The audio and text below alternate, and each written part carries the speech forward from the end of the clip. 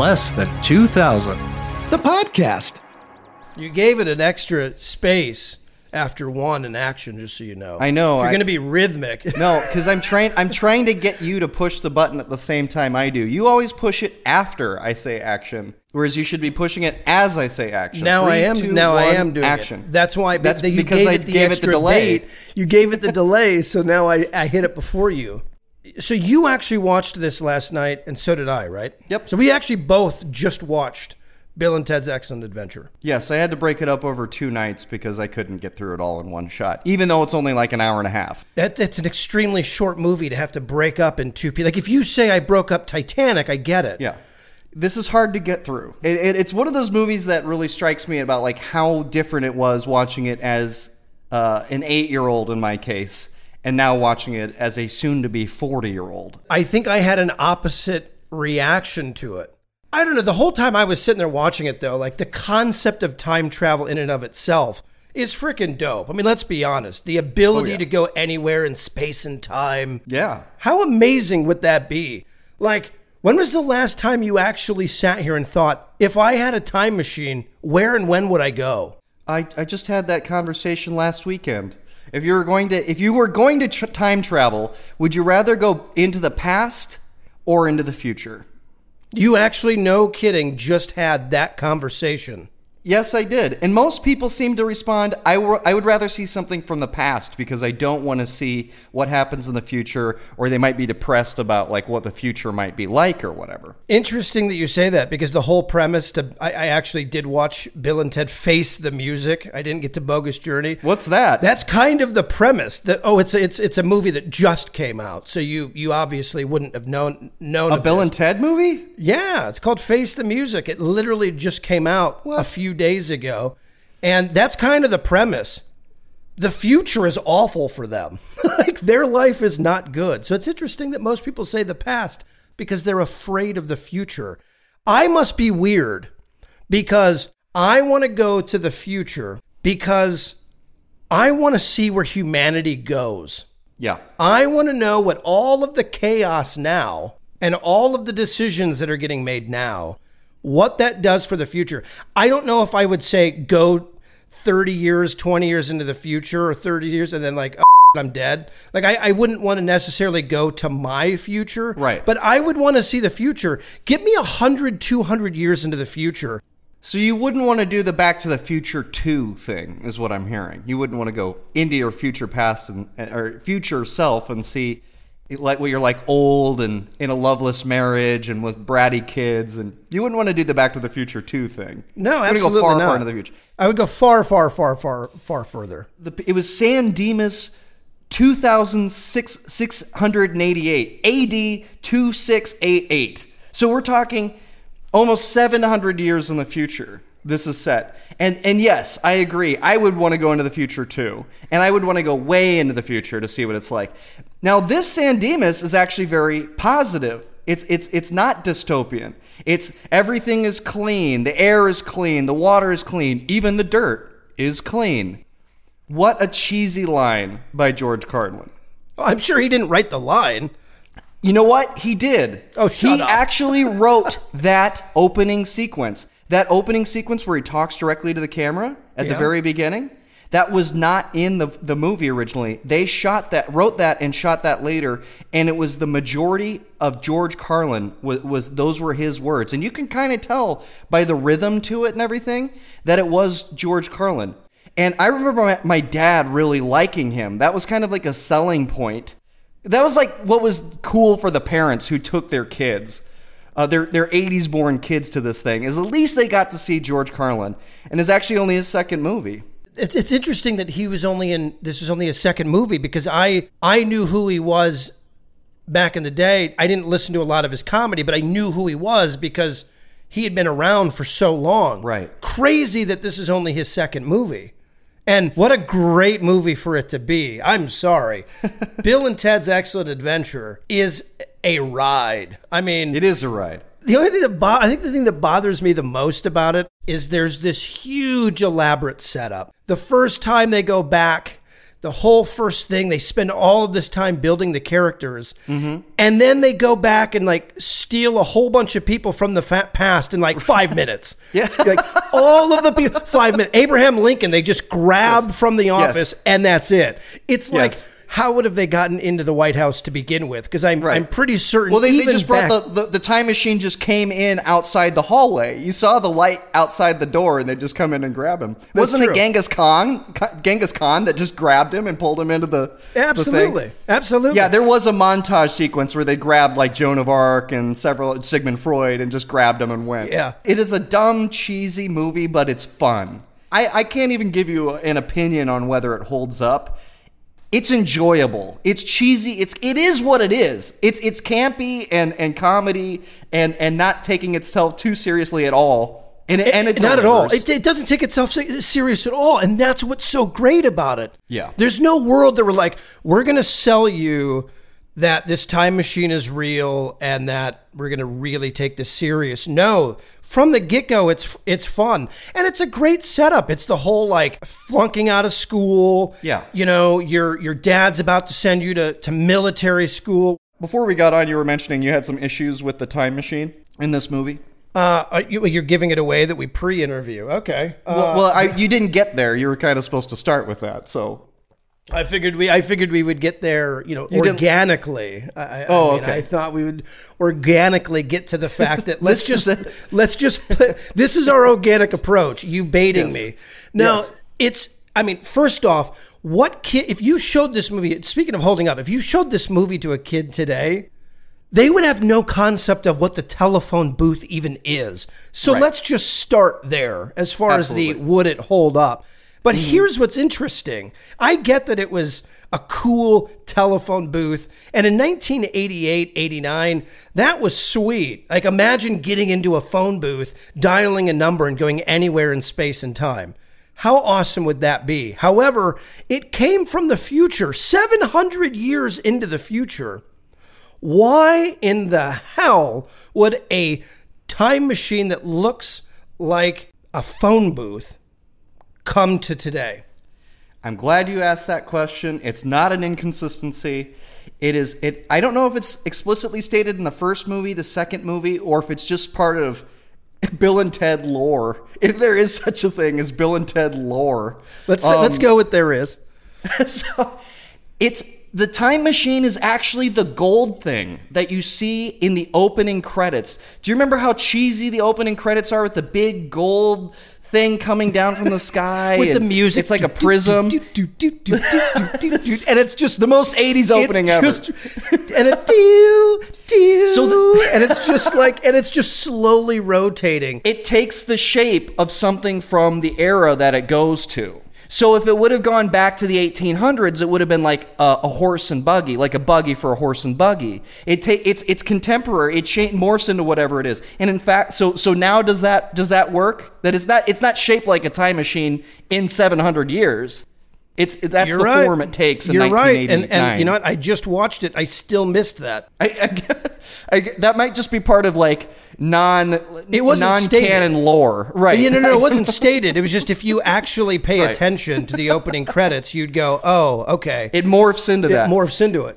Now, I do like, another reason I really like the phone booth is because you and I, one of the first films, if not the first film you ever made, was Time Machine. Right around this time, 1989, 1990, you made a movie with Andy G. with a time machine made out of Pipeworks, and it was a phone booth like this, and you actually did the stop motion animation by turning the VHS camera off and on really quickly and disassembling and reassembling the machine, the Pipework machine, phone booth with a strobe light and everything. It had some pretty sweet effects. You know what? I do remember that. It was not the first thing that we ever shot. You and I actually, other than just me playing around with the camera, you and I actually shot the first thing we ever did. Oh, that's right. This would have been like number 2 or 3. And then we used it for other stuff. We even adopted the phone booth mentality with the Pipeworks for even one of our Terminator movies. Absolutely. The effect was great. Because it was great. You jam a strobe light in the dark. Yep. I knew that if you hit record and stop recording right back to back, it would record about 2/4 of a second. So as you could assemble things, you could sandwich those together. It would actually be kind of a cool looking effect. You know, here's one of the reasons you know this, whether or not it's actually said in either of the two first movies or not. The original script was entitled Bill and Ted's Time Van. Time Van. It was a van, not a toll booth. And so in that, it must have said something about they made it look like something from the 1980s, which was like an old van. Well, yeah, which they probably would have done that. But with Back to the Future having come out 5 years earlier or whatever it was. Exactly. How do you can't do Time Van. You're just copying. That was exactly right. Thank God it was the phone booth. I mean, as right. outdated as that is, it's still pretty sweet. Well, and the funny thing, okay, so the phone booth is very inconspicuous. Like if you just saw a phone booth, you wouldn't think it's a time machine. But how about when it's in the middle of a GD parking lot? Like it just comes out of nowhere and it's in the middle of the Circle K parking lot, not against the wall, not on the side of the building or on the street, right in the middle of the parking lot. Right, and that goes back to when it was a van spot. Yeah, right into a parking spot. So they rewrote everything else, but they forgot to not put it, it's not a van anymore, so maybe you should put that phone booth like against a wall. Yeah. And then also the way, but here's the thing, you mentioned how it came down in the White House. The thing comes down from the sky. That was established. You ride the circuits of time and then literally drop in the world. Does it drop in or does it come up? No, it drops in. Okay. When it leaves, it definitely goes down. Yeah. But you're right. When it arrives, it just drops in from the space. So this thing would have crashed through. Yes, it would have crashed through the White House. Like, okay, you can't tell me that wouldn't have happened. Dude, they go back to caveman times in this. They break the fabric of time and space in this movie, okay? They go back in time and literally take Genghis Khan out from a bunch of people in front of everybody in ancient times. And that never came up on like cave paintings or anything, or like oral history or written history. Like, oh yeah, Abraham Lincoln just mysteriously disappeared from the White House, but that never shows up in our history. Never translated into history. Never. So it's funny because... But here's what I want to say, though. So if you don't mind, can I cut you off? I have something I want to say. Yeah, I always cut you off. Face the Music, which I know you aren't going to see for at least 20 years, if ever. Is that the new one? That's the new one. Okay. It actually sort of... I went into this movie thinking I was going to absolutely hate it. I mean, the trailer looks god-awful. What's interesting is it actually starts to answer some of these questions like you're bringing up. And it actually wasn't as bad as I thought. It kind of answers that. Space and time is migrating together, and it basically is them having to actually accomplish what the future said they would. And they're still 25 years later, has never wrote a hit other than the ones with Death. They did the big ones with Death, and then everything tanked, and they've been trying to figure out how to write the song that unites all of space and time, and they don't have it in them. And it's about the journey of finding that. Here's what's funny to me. I know this is true for you too. I thought these guys were so cool when I was 8 years old. I thought these guys, Bill and Ted, were like the model of what it was like to be cool. And I have not watched it since back then. So, and you and I used to talk like that kind of, whoa, that bodacious, excellent, all of that kind of stuff became part of parlance. Yeah. It was so 80s. And now looking at it, I realize those guys are major dorks. There's really nothing that cool about them. They're nerds. And so when you and I thought we were being cool talking like that, we were just further alienating ourselves. Oh, 100%. But you know what? Everybody did. Everybody tried to emulate that. Most did. There was no one cool in our... Come on. Yeah. So it really started in the mid-'80s, and there was a lot of this in Fast Times and all of that stuff. But, I mean, 88, 89, 90, 91, that was, to me, the height of the whole, whoa, excellent! Because it was this and Teenage Mutant Ninja Turtles that had nothing to do with the radical dudes, pizza, that kind of stuff. This was it. Sure. I liked Bill back then. I liked Bill and you liked Ted more. And I always felt like Bill was a little bit more of kind of the leader and Ted was a little bit more of the... I mean, they're equal, but a little bit more of the sidekick, a little dumber, a little bit, better looking, clearly. But I liked Bill better then and now. And I loved Bill S. Preston, Esquire. I always, from that very early age, I thought the word Esquire was cool. I didn't know what it meant. But then I thought it was cool, and I heard it later. And that was one of the funniest things about becoming a lawyer. I was so happy that I could now refer to myself as Esquire. So do you go around the office and be like, please, I am Adam J. Wince Esquire? Not now, but when I first started, I definitely went with Esquire. Like everything. It helped legitimize me, and it just sounded cool. And I just wanted to be Adam J. Wince Esquire. Let me go back to Bill and Ted's Time Van. They went back and got Hitler. Hitler was like the third main character in this. There was a Rufus, but he was a 28-year-old stoner, and like that's whose van it was. And it wasn't George Carlin, obviously. It would have been much younger than that. So Hitler was the big character, who of course was replaced by Napoleon, and that was a good choice. That was a very good choice. They actually went back. They actually went back in time to the caveman days and taught the cavemen how to use fire. You know what they did with the fire that they invented for the cavemen, creating a paradoxical time loop? They used it to light joints. No. So as you might imagine, this was a much different movie in the first draft. It's a much different movie, and it sounds like all for the better.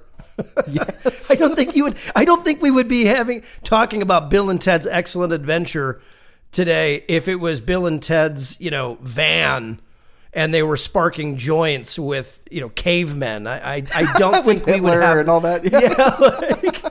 My God. Funny. I mean, I'm sure there's some funny stuff in that script, but I think we ended up with a much better all-around movie. Yeah, definitely.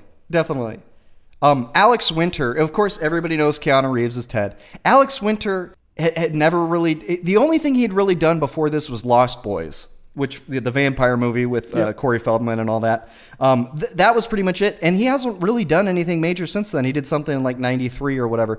But that's pretty much his entire acting career. And, I didn't think he was too bad. Not the most attractive looking man, but... You're right. He didn't do a whole lot after. And maybe that was by choice. Maybe that was industry. Yeah, I think it was. Who knows? And he became a director, and he, he didn't die of a drug overdose. It's not like he was just a washed up, couldn't do anything. He looks good. They both do. They both have aged pretty well. I mean, think about how long ago that was, man. We're talking 31 years ago. Yeah. I mean, I was 8. So yeah. So I like the one part that does make sense in terms of, I'm a big time travel guy. I love time travel stories. Terminator 2, Back to the Future. The time travel part that does work is when they go and meet themselves in the parking lot. Like that is an actual, like that loop does close itself. Everything else is completely think about the butterfly effect to this, like taking Billy the Kid out of a saloon and just you said it best. You said it best. Why were there not like carving, like painting carved on stone, showing a weird futuristic box? Yeah, stealing Genghis Khan. So they don't tie that continuity up at all. But they kind of do in Face the Music. Tell me, all the ripples are causing people of all space and time to be mixed together. Like the pyramids are showing up in San Dimas and like... Cool. One part that I didn't get at the time that I think is absolutely hilarious now. Your stepmom is cute, dude. Remember when she was a senior and we were freshmen? Remember when I asked her to the prom? Yes. Shut up, Ted. His dad is married to a girl that's like 3 years older than they are. Yeah. I do like the premise of the movie in theory. I like the premise about, failing out of college and they got to pass, or out of high school and they got to pass their thing, and the whole threat of of going off to military camp. And I like in theory the premise of going back and getting historical figures. Honestly, they didn't do a lot with them. They didn't do as... I know it's got to be a short film. And the original cut of this was about 2.5 hours. And so they cut out an hour's worth of material. No, did they That was shot. But they could have done more. It must have been really bad, by the way, to cut an hour off the movie. I think this movie could have been one of the biggest comedies, maybe of the 80s, if they would have made it a little bit more educational. I mean, fun and interesting and funny educational, but if they would have taken the extra step to like really contextualize and teach kids who these kids are in a fun way, Yep. then I think parents would have liked it. It could have been maybe a movie that they showed in school and stuff. It could have been, just a bigger movie had it been broader and really done the most with the premise that they could have. And that was what was so cool about this film is that it kind of puts two, dorks who aren't the popular kids, who have no clue, who think history is stupid and boring. Yeah.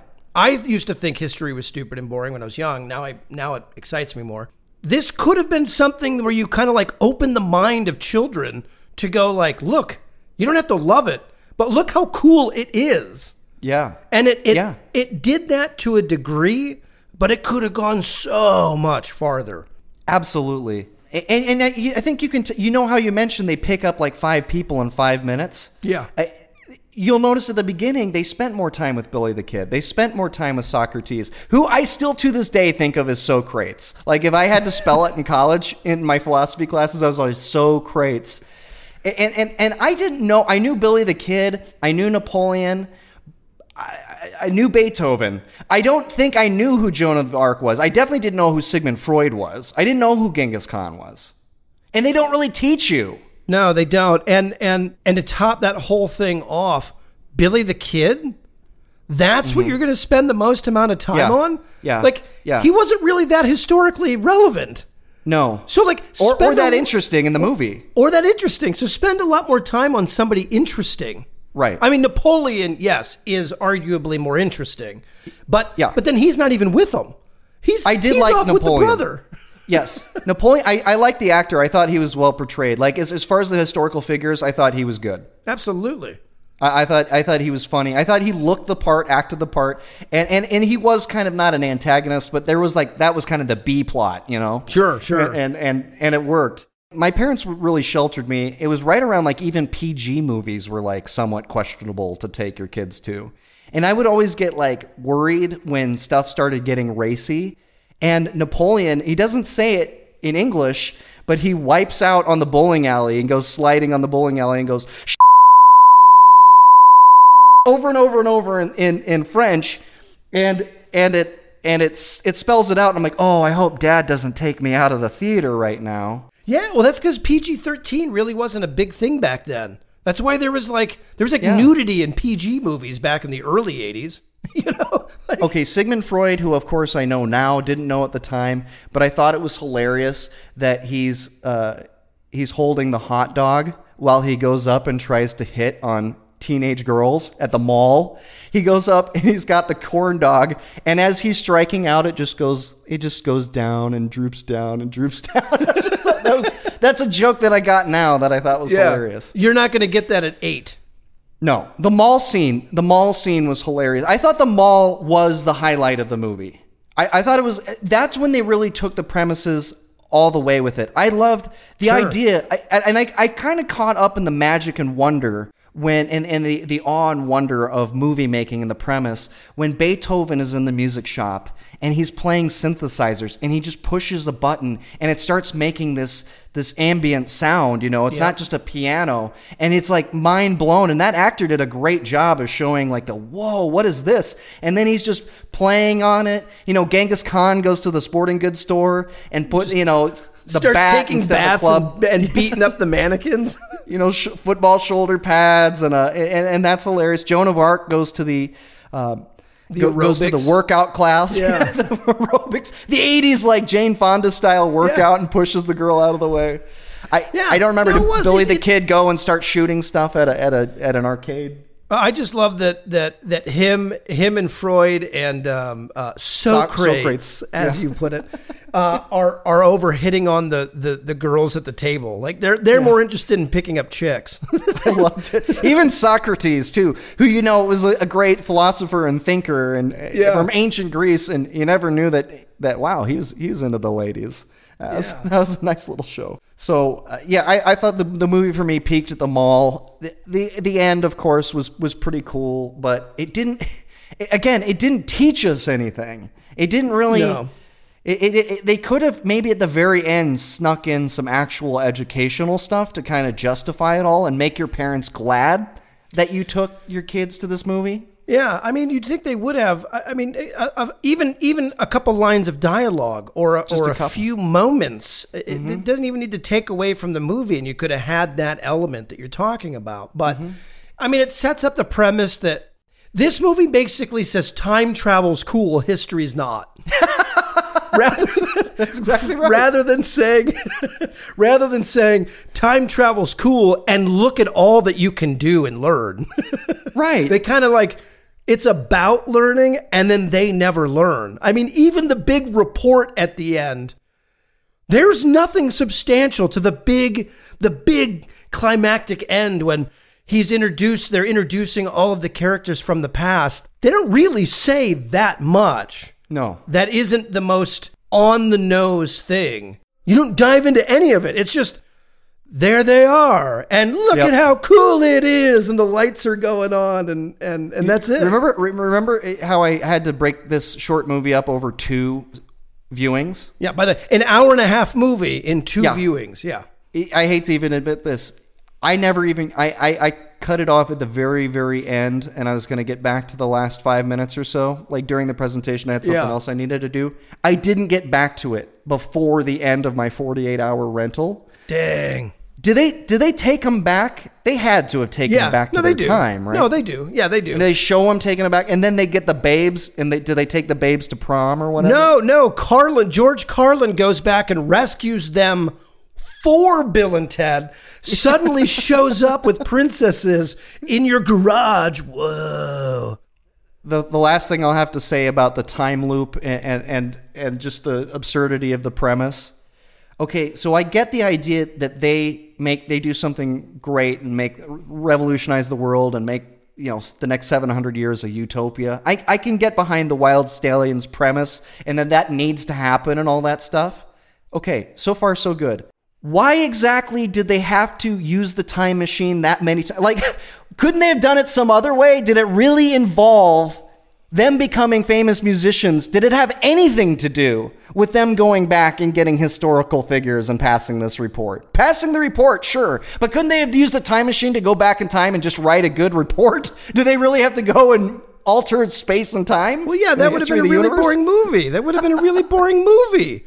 But they answer that in Face the Music. All right, 20 years, I'll watch it. Maybe 30.